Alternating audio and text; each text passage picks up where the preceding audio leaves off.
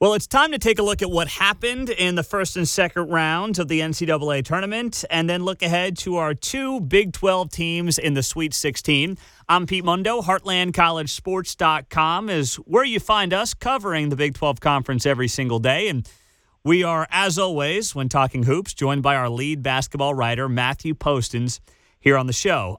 Matthew, second-round games, I would say, for the Big 12 did not go as planned. 2 and 3 for the Big 12 in those games. Two teams got knocked out in the first round, of course, and then of the 5 teams in the second round, only 2 of those made it to the Sweet 16. That does not meet, I don't know about you, but that does not meet my expectations for what I thought we would see from this league in the first weekend of the NCAA Tournament. How about you? Well, I pegged 3 to get through. I felt like Kansas would get through as well, which obviously they lost to the second round. There's a surprisingly amount of balance in this tournament this year. 11 different conferences had at least one team advance to the Sweet 16. Obviously, we had the chaos of FDU and Princeton, for that matter. Princeton's in the Sweet 16 as well.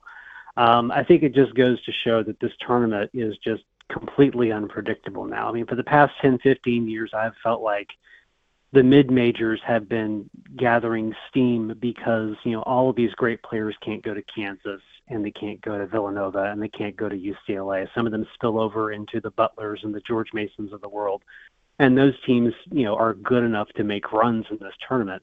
And now with the transfer portal now, at its second full year, you're seeing a redistribution of talent, not just across Division I, but you look at FDU, they had 3 Division II transfers who moved up to Division I and played and helped their team get to the second round of the tournament. So that makes the field even more balanced, which makes the tournament great, but it also makes it extremely unpredictable. So a conference like the Big 12, that I think most people would agree was the best conference during the regular season in the country, only getting 2 teams through, it looks a little bit disappointing on paper, but within the context of the first weekend of this tournament, it's still not bad. I'm a little disappointed Kansas didn't get to the Sweet 16. I felt they were obviously good enough to get there.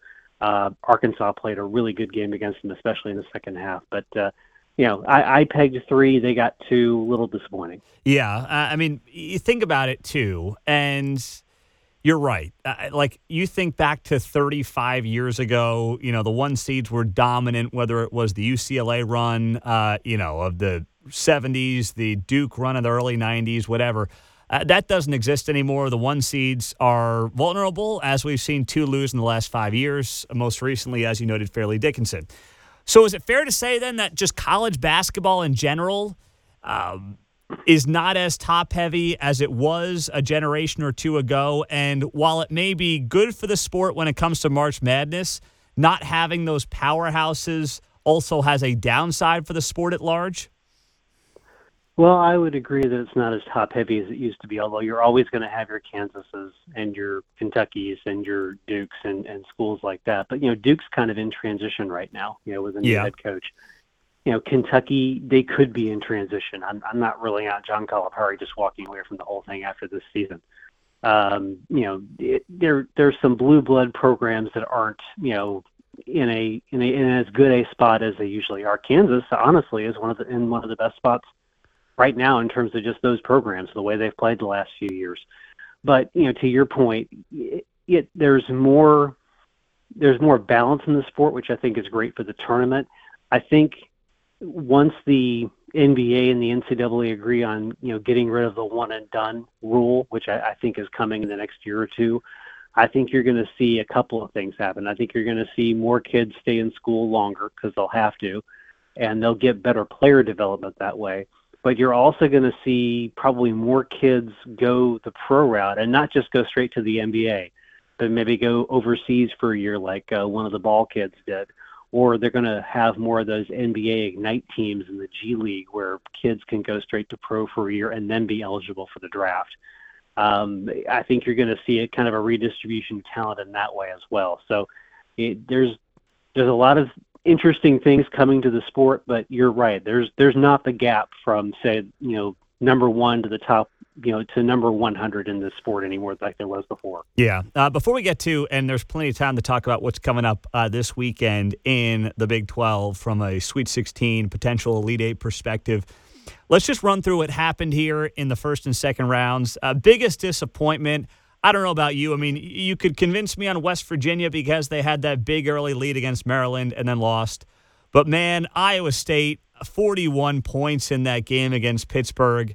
What did they have? 2 points after 7, 8, 9 minutes of play. They shot, 23% from the floor. That was a horrible way to end the season for the Cyclones. And what was, let's be honest, a bad last few weeks. I know they got to the Big 12 semifinals, but Caleb Grill, the way that went down, and then getting a bounce out in the first round of the tournament to Pitt as a 6th seed, that's a tough way for Otts to end this year too, Matthew. Yeah, I would agree. And, I think it kind of exposes the difference between last year's team and this year's team. They had a high-level scorer in Isaiah Brockington last year, so they, a guy they could turn to and lean on. This year it was a little bit more balanced in that way. Jaron Holmes would do it sometimes. Gabe Kalsher would do it sometimes. Even Caleb Grill would do it sometimes. But when you get into the NCAA tournament, you've got to have that guy you can turn to. I mean, even with Kansas losing in the second round, the guy they turned to is Jalen Wilson. With Texas, they turned to Dylan DeSue, who's been the hot hand the last few weeks. Iowa State is a great defensive team. I know that's their identity, but they have to spend some time this season either developing somebody who can be a high-level scorer or going out and finding a high-level scorer that can be that guy in those moments that can take those shots and be the driver of their offense. They really missed that this year. They just didn't have it. They may do with what they had, but I think Otts has to augment the formula just a little bit to get that kind of a player onto the floor. Mm-hmm. West Virginia, with their season over, I couldn't help but as I'm watching K-State beat Kentucky in the second round, we all know Oscar Tshiebwe, one of the best players in college basketball, and how he ended up at Kentucky, a lot of people have different opinions on that, but how is the West Virginia basketball program different if they get Oscar Tshiebwe for the last couple of seasons based on how good of a player he is? Instead, we're talking about Bob Huggins, his future. What is it? Is it good for him? Is it good for the program to continue on as is? We know they're going to be talking about it. Both sides will be talking about it here. The AD confirmed that over the next, few days or so. But you can't play the what-if game, but let's play it, Matthew. Oscar Tshiebwe stays at West Virginia. How is this program different today? Well, I think, number one, their rebounding problem would have been solved. That's right. That's been their biggest issue the last 2 years since he left, is they haven't had a solid inside presence from a rebounding standpoint. He would have solved that problem completely. Offensively, I think what you have to determine is, would he have developed into the offensive player that he's become at West Virginia the way he has at Kentucky? I think Oscar was always going to get his points regardless of his offensive development because of his rebounding ability. With his rebounding ability on last year's team with Chaz Sherman and Sean McNeil, I think they go to the NCAA tournament, maybe go a round or two. I think probably the same way this year. Maybe they get to the Sweet 16 this year, because I think that he would have been a very difficult matchup in the second round for, I think Maryland ended up playing Alabama. So, I think they would have gotten farther I think they would have gotten into the NCAA tournament last year, maybe gotten farther both years. I don't know that they would have gotten to the Final Four, but they certainly would be a more stable program. I think they'd be a little bit more attracted to transfers at this point. And I think him with Eric Stevenson would have been an interesting pick and roll game all season for them. Yeah. So what do you think? I mean, Bob Huggins' future is what? I mean, we're seeing a lot of the folks who are peers of his hang him up. He will be 70 this year. It doesn't feel like this program is in a place where it's certainly not on the upswing. I don't know what it is right now. It's just kind of there. What do you think that future looks like? Yeah, it's a really good question, because they don't have a prep recruit at this point for 2023. They're the only Big 12 team that doesn't have at least one signee from the early period. They could certainly change that, and they've been out recruiting. They've been looking at 2024 and 2025 guys, so it's not like Bob and his staff haven't been out there, making offers, looking at kids. I think he has to figure out if this is the world that he wants to coach in. We have the transfer portal now. We have all of these other things, name, image, and likeness, and things like that. And I personally believe, other coaches will say, yeah, that's not why. I personally believe that's why coaches like Rory Williams and Jay Wright left the game. They just didn't want to deal with it. I don't blame them. They were in the game for a long time. They did a lot of great things. They're in the Hall of Fame. But when the game changes, if you don't want to play that game, then the best thing to do is just get out of it and not try to make do. I think Bob's going to have to decide if he wants to exist in this new world of college basketball. And if he doesn't, then probably the best thing for him and the best thing for West Virginia is to just step aside and move on. But if he wants to adjust, if he wants to be a part of it for the next few years and try to bring home that national championship to West Virginia, which is his goal, then he should embrace it fully and go into it full bore and make the changes that he needs to make in order to make that happen. Yeah. You look at where this is at right now from a Big 12 perspective and, where this all goes from here. The future, Bill Self, he didn't coach in this tournament after not coaching in the Big 12 tournament. He said he would have been coaching had the Jayhawks made the Sweet 16. Of course, we'll never know if that actually would have happened. Not an old guy. I mean, Self's, 60, I believe. So if you're looking at Bill Self, his future, we're speculating here, but is this the kind of moment where a guy like Bill Self hits the reset button and says, okay, how much longer do I have doing this? How much longer do I want to do this? What does all this look like? And how much does that put KU's program in flux right now, if at all? Well, I don't know that it puts it in flux, but I certainly think it puts him in a position where he can be a little bit reflective about, how much longer he wants to do this. I mean, that kind of a procedure, it does kind of put things in perspective. A lot of coaches talked about how hard this job is physically, all the scouting, all the traveling, all the practicing, et cetera. It's a significant commitment, even for a young guy like Mike Whitten Jr. at Oklahoma State, much less a Bill Self or a Bob Huggins. So I don't see Bill Self walking away. He's got an incredible recruiting class coming in. He's got a lot of talent on that roster. But, his dad, passed away a year ago. His dad was a coach for a long time. I think he retired in his 60s, and I think he ended up living until he was in his 80s. So, I think there's that perspective as well for Bill. I don't see him stepping away, but I see him maybe doing a little reflection over the offseason. Mm-hmm. I'm with you there. Matthew, great story in the same state, of course, as Kansas State. You look at this team, picked last in the Big 12. Jerome Tang takes the job. He's got 2 players coming back to his program, and here he is going to a Sweet 16 from the Little Apple to the Big Apple. They'll play at Madison Square Garden this week.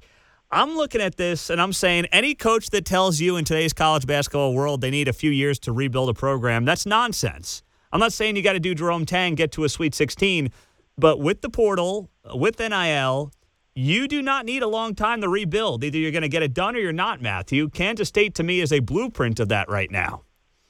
Yeah, they are. And frankly, you throw Iowa State into that bin from the year before. You're seeing programs turn around quickly because you've got the ingredients to do it now. You didn't have that before with the transfer portal, not being around 5 years ago. We talk about Scott Drew's national championship team in 2021 and the fact that all 3 guards were transfers. Only one of them got to play immediately, and that was Jerry Butler. And it was only because he enrolled at Alabama in the summer and unenrolled after 3 days and then transferred to Baylor. He got a waiver. Macy Teague and Davion Mitchell both had to sit a year. Adam Flagler had to sit a year. We're now at that point with the transfer portal where if you transfer, you don't have to sit a year as long as you haven't used your red shirt or as long as you haven't transferred before. So, a lot of the guys who came in were either guys who had not transferred before or who had transferred before but were graduates, like Desi Sills. He already had his degree, so he could play right away. So there are a lot more avenues available to coaches like Jerome Tang to bring talent in, but you still have to find a way to put it together. And you can't argue with what he's done on the floor. Really putting the ball in the hands of Marquise Noel, or the little kid, as John Calipari likes to call him, and letting him do his thing at the point. He has been one of the most incredible players on the floor, in any position this season. And he's the biggest reason why they're where they're at. I mean, Keontae Johnson's had a great season. They've had some great role players, but this team is driven by Marquise Noel. When he has a great game, they tend to win. Yeah, and you saw that. I mean, 5'8", he's hitting 3-pointers over guys, a foot taller than him. It's been fun to watch. Texas may be, and I would say they are, Matthew, at this point, arguably the hottest team in the country. They get set for Xavier in the Sweet 16. Xavier has been on a nice run, beat Kennesaw State, and then took care of Pitt. But, man, this Texas team feels like a buzzsaw right now with the way they're getting contributions from across the board. Dylan DeSue, as you noted, has been the hottest hand in arguably college basketball the last 2 weeks, and they're riding that as they should. Question one, Rodney Terry, does he have the job with a Sweet 16, or might he have to at least win one more game? Well, I've said all along that if he gets to the Sweet 16 or farther, he deserves serious consideration for the job. I can't speak for what Texas would do. In my mind, if I were in Chris Del Conte's shoes, knowing how these players respect Rodney Terry, knowing the job he's done under duress, with everything that happened in December, and keeping this team together. Yeah, I know they were a talented team, but it takes a talented coach to keep a group of guys like this together and keep them moving forward. I'd be offering him the job. It might be only a 2 or 3 year contract, but I'd be offering him the job. Texas, it's just a different kind of school than most of the other schools in the Big 12. They really like high-level, splashy hires, known names, things like that. I think the further they go in the tournament, the more that enhances Rodney Terry's case to be the full-time head coach. If I were in their shoes, I'd give him the job now. Well, also, who else are you going to hire, right? I mean, I don't think Calipari's coming with that recruiting class he's got at Kentucky next year. Rick Pitino's going to St. John's. I'm not sure that was ever a fit anyway. Who's the hot shot that they're hiring out there, Matthew? Even if they have all the money in the world, I don't know who that person is. Yeah, I'm not sure who it is either because, I've been kind of studying the landscape a little bit. I mean, there are dream guys. I mean, Ed Cooley might have been a great hire, but he, went to Georgetown. Rick Barnes would be a great name if he hadn't already coached in Texas for 15 years. Mick Cronick at UCLA is a terrific coach. He's done great work there. But he's got the UCLA really job. He's got and I know exactly. You know this. It's he's got the UCLA job. Mark Few, who do they think they're getting? Seriously, who do Texas fans think they're getting? The only other thing you could say is, well, maybe there's an NBA coach you could lure down to the college level, but that's a really difficult thing to do. And if you do that, it's usually like an Avery Johnson who went to Alabama, a guy who's unemployed, doing TV, wants to get back into the game. And, I think moving from NBA to college is as difficult as moving from college to NBA. So, this may be a situation where Rodney Terry coaches his way into the job, but there may not be a lot of options for Texas to bring in as well. Yeah, I don't think there are. And, speaking of the NBA, I know you cover it and you know it better than I do, but I don't know if I could name you more than half a dozen NBA coaches because of the turnover in that league. It's crazy. Let's talk matchups then. Texas, Xavier in the Sweet 16. They'll get the winner, whoever wins that game, of Houston, Miami. How do you see? I think this is a nice spot for Texas to be in when you talk about a Final Four trip. What about you? Yeah, I felt like they had the easiest path to start with, and that's kind of played out. I mean, obviously, I think all of us would love to see a Texas-Houston Elite Eight matchup, just because of the old Southwest Conference rivalries, the fact that it would be an all-Texas, one Texas team would go to the Final Four. I think Texas matches up well with all of these guys, all three of these teams. The one I'd be really worried about if they get, past Xavier is Miami. Miami's got a lot of talented guards. They really shoot the three. They really defend well. Nigel Paxson, that team, he was at Kansas State last year. He could give them some matchup issues because they can go smaller than Texas. They can go a little bit quicker than Texas, and they play defense as well as Texas. Mm-hmm. They do. Now, our other Big 12 team in the mix, K-State, Death Taxes and Tom Izzo in a Sweet 16. It's pretty amazing stuff, what he's done with that Spartans team as a 7 seed. They'll play the winner of FAU, Tennessee. It's not the sexiest bracket of all those left, but there's some compelling storylines here, and I think by far the more intriguing game is K-State, Michigan State. Yeah, I mean, with K-State, doing what it did to Kentucky, taking out one blue blood, taking on another in Michigan State, a team that, has kind of taken on the identity of what happened last month with the shooting on campus. They've kind of taken that grief and that pain and kind of channeled it into the way they've played over the past few weeks. And then you've got Tennessee, who I fully believe will beat FAU in the Sweet 16 game, but FAU is going to give them a run because they've got a lot of quick guards. They shoot well. They're a deceptively good rebounding team. I was really impressed watching them play in the first two rounds. So, I think Kansas State just needs to continue to do what they do. Put the ball in Marquise Noel's hands, allow him to make plays. I think Michigan State's going to watch that Kentucky tape and dissect it like the Zapruder film, because I'm not sure they've seen anybody pass the way that Marquise Noel passes. And their backside defense is going to be really, really important to them winning that game.